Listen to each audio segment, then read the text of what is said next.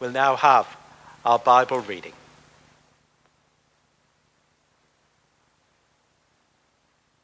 The reading is taken from Mark's Gospel, chapter 8, verses 27 to 38. Jesus went on with his disciples to the villages of Caesarea Philippi, and on the way he asked his disciples, "Who do people say I am?" And they answered him, "John the Baptist, and others, Elijah, and still others, one of the prophets." He asked them, "But who do you say that I am?" Peter answered him, "You are the Messiah." And he sternly ordered them not to tell anyone about him. Then he began to teach them that the Son of Man must undergo great suffering and be rejected by the elders, the chief priests, and the scribes, and be killed, and after 3 days rise again.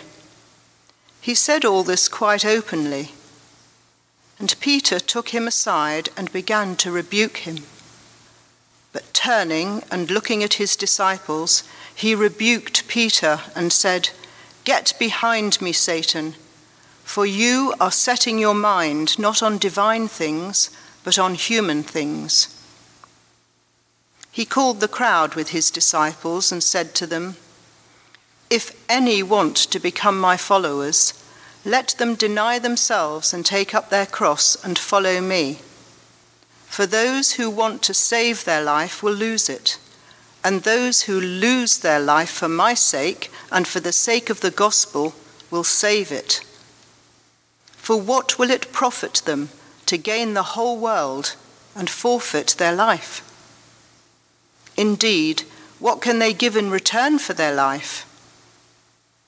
Those who are ashamed of me and of my words in this adulterous and sinful generation, of them the Son of Man will also be ashamed when he comes in the glory of his Father with the holy angels." This is the word of the Lord. Thanks be to God.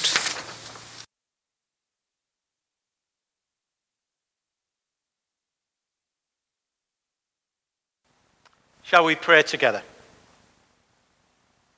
Lord, may my mouth speak wisdom and the meditation of my heart bring understanding, to awaken our hearts, expand our minds, and shape our identity in you today. In Jesus' name, amen.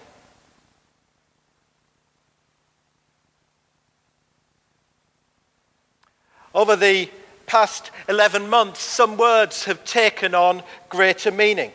It's not that they're new words. The word I'm thinking about has been in the dictionary a long time. It's more the definition expands beyond its existing scope to become synonymous with the times we are living through. This word has been trending through the corridors of power, from governments to national corporations. It's been hashtagging exponentially on news feeds and social media platforms. It's even entered the vocabulary of the church, and maybe found it being spoken from your lips. It's the word pivot.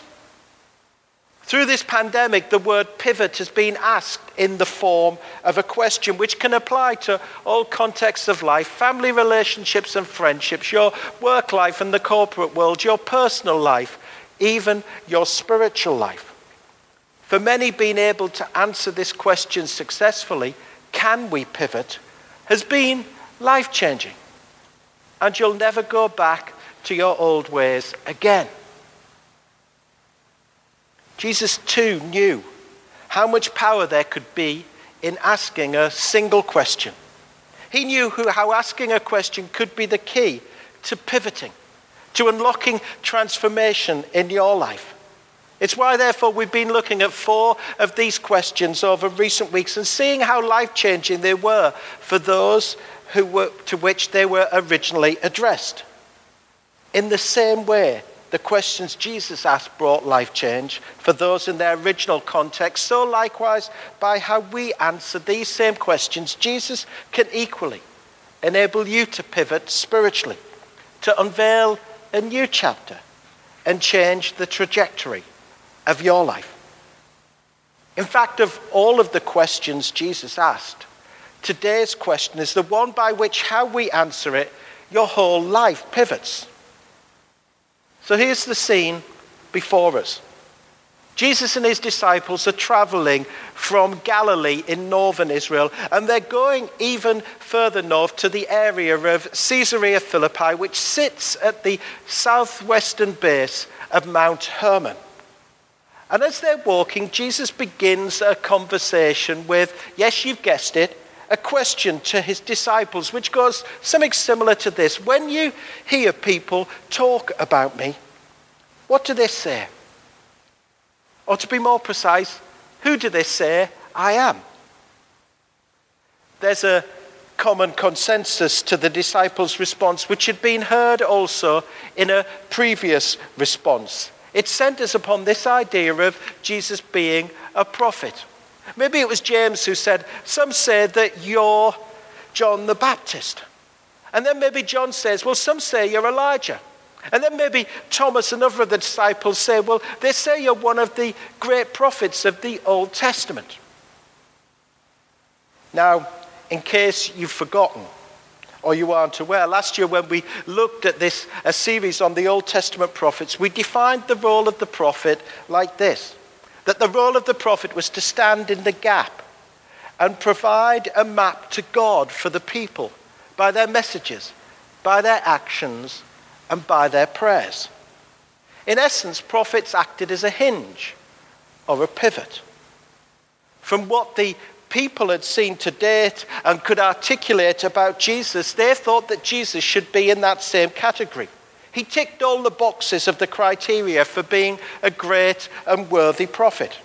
For instance, we read that when it came to Jesus' messages, the people were astounded at his teaching, for he taught them as one having authority and not as the scribes.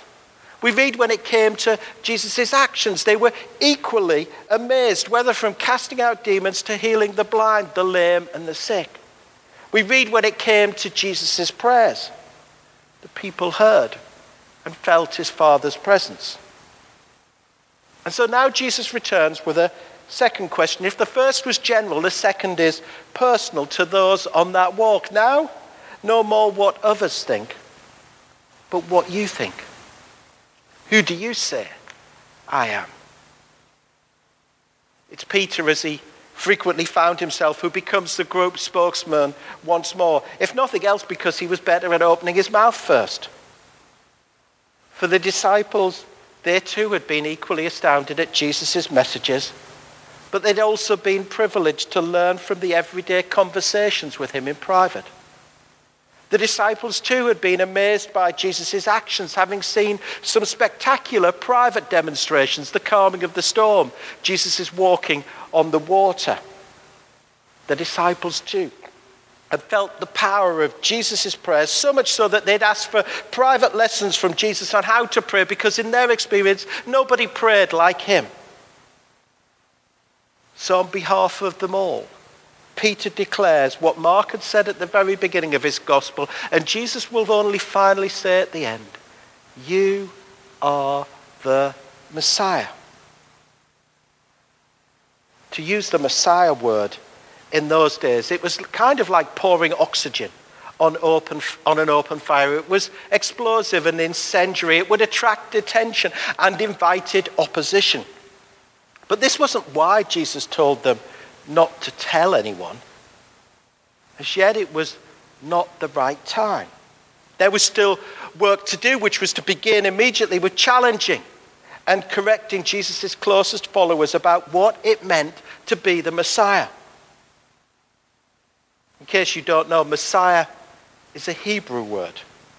I'm sure we all know the corresponding Greek word is Christ. Both words mean the anointed one or the special one. To the Jews, and remember the disciples were Jews, from the Old Testament scriptures and from other ancient documents, they believed the Messiah would be the Son of God.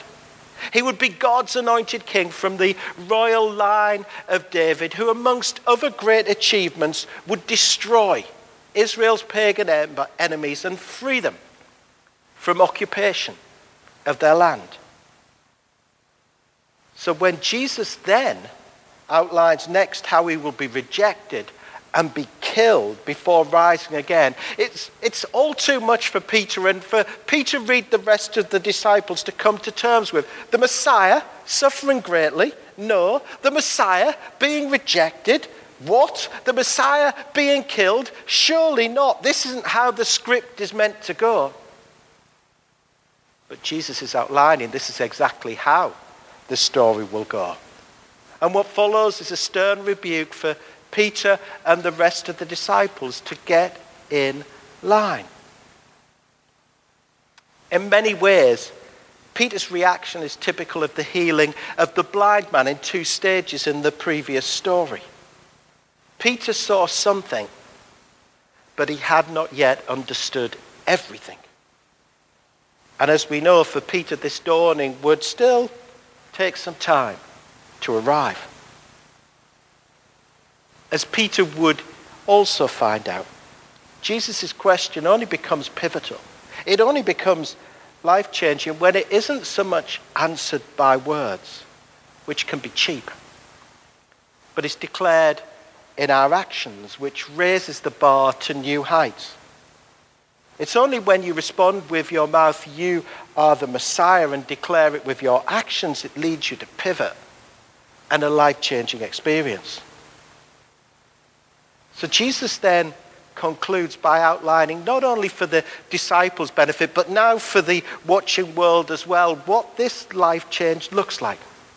To declare him as the Messiah. It means to pivot and follow him, whoever we are, in whatever we face and wherever we're sent. It's a call to answer the question which is open to all, whoever we are. It's a call to answer the question and to think beyond ourselves in whatever situation. It's a call to answer the question, and no matter what the cost, go wherever we're sent. Jesus said, "If any want to be my followers, let them deny themselves." What does it mean to deny oneself? Well, as some of you will know, since the start of the new year, I've given up chocolate. It's now day 45. I'm not saying I'm counting. You could say, in one sense, I've been denying myself.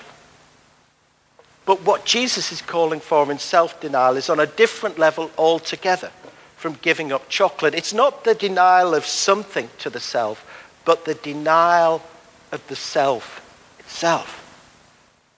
In its original Greek context, it means to refuse, to be guided by one's own interests, and to surrender control of one's destiny. What Jesus is thus asking for is a radical abandonment of our own identity and self-determination. It's the extreme opposite and radically countercultural to the Western philosophy today that says it's all about me.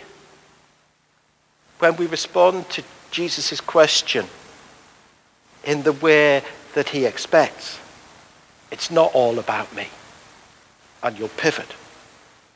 It will be life-changing for you. Jesus said, "If any want to be my followers, let them deny themselves and take up their cross." What does it mean to take up your cross? Does it mean to endure hardship patiently and accept discomfort? Definitely. Does it mean more than this? Absolutely. Does it mean to join Jesus on the way to execution? Of course. Does it mean the possibility of literal death for me? Well, yes, but maybe not likely where we're living, but many have and still do today. Jesus said, "If Anyone to be my followers, let them deny themselves and take up their cross and follow me.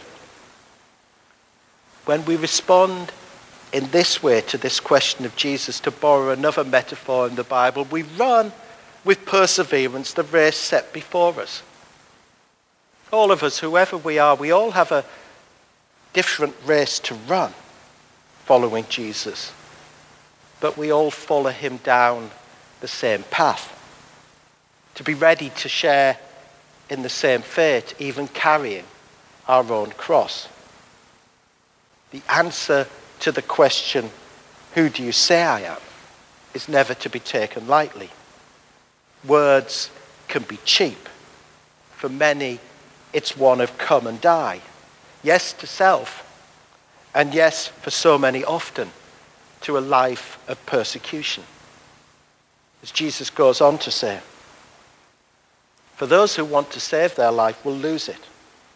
And those who lose their life for my sake and for the sake of the gospel will save it. For what will it profit them to gain the whole world and forfeit their life? Indeed, what can they give in return for their life? One thinks of Richard Wurmbrand, an atheist who answered Jesus' question and became a pastor in Romania, and for whom words would mean nothing, living through the era of the brutal Ceausescu totalitarian government. As a result, it was by his actions his life changed. And it led him to be imprisoned and tortured for 17 years, many in solitary confinement. He was once asked what he'd learned from those 17 years. He said, well, I've forgotten most of my Bible, but there are 3 things I know. There is a God, Jesus is his son, the Messiah, and love is the best way. A love those first apprentices saw being demonstrated as Jesus the Messiah hung on the cross he'd carried to save the world. Still today, those who've answered this question, who do you say I am? With a response, you are the Messiah, suffer. The most persecuted group in the world today, irrespective of race, irrespective of gender, irrespective of sexuality, irrespective of religion, is the follower of Jesus Christ. Maybe as many as 300 million people today. One thinks of Dr. Sasser, who was in St. Juan again only 15 months ago, and who answered that question of Jesus and who's overcome repeated adversity in his life to found the pioneering and life-changing work of Health and Hope in the villages of Myanmar, and who's now had to flee the country following the recent coup by the military there. One thinks of the American missionary Jim Elliot and his 4 friends who answered Jesus' question and went to the jungle in Ecuador having heard those words and were savagely martyred by Auca Indians. Perhaps Jim Elliot's most famous quote based on Jesus' words here is apt. He is no fool who gives what he cannot keep to gain what he cannot lose. Of all the questions, do you now see why this is the most life-changing? Your life cannot fail to pivot if you respond by declaring him as the Messiah. In closing, many choose to answer Jesus' question, who do you say I am, the easy way. They respond as many did in the Bible and have throughout the centuries and still today by saying, Jesus is a great prophet. But even men like Gandhi and Muhammad would say the same, and it didn't cause them to pivot. And it won't lead to life change for you. It was C.S. Lewis who said it best about this question: to take it seriously, we can only respond in one of 4 ways. Because Jesus never intended to be a great prophet or a wonderful moral teacher. Either Jesus was a liar, in other words, he wasn't the Messiah. Or he was a lunatic, in other words, he was mad for suggesting he was the Messiah. Or he was a legend, in other words, he was made up, but the evidence for Jesus' existence is insurmountable, and the evidence for what he says in the Gospels is beyond anything found not only from those days, but at least 15 centuries afterwards, maybe longer. Oh, he really was who he claimed to be. The Lord, the Messiah.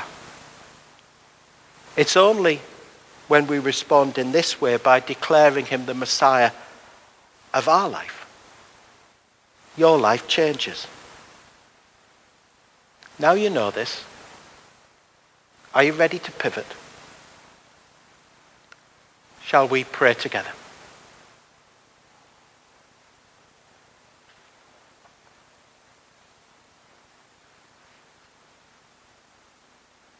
Jesus Christ, our risen Lord, may we run with perseverance the race set before us, with our eyes firmly on you, the Messiah. May we follow your example to deny ourselves, to take up our cross, and to follow you down the path you ask. In your name we pray. Amen.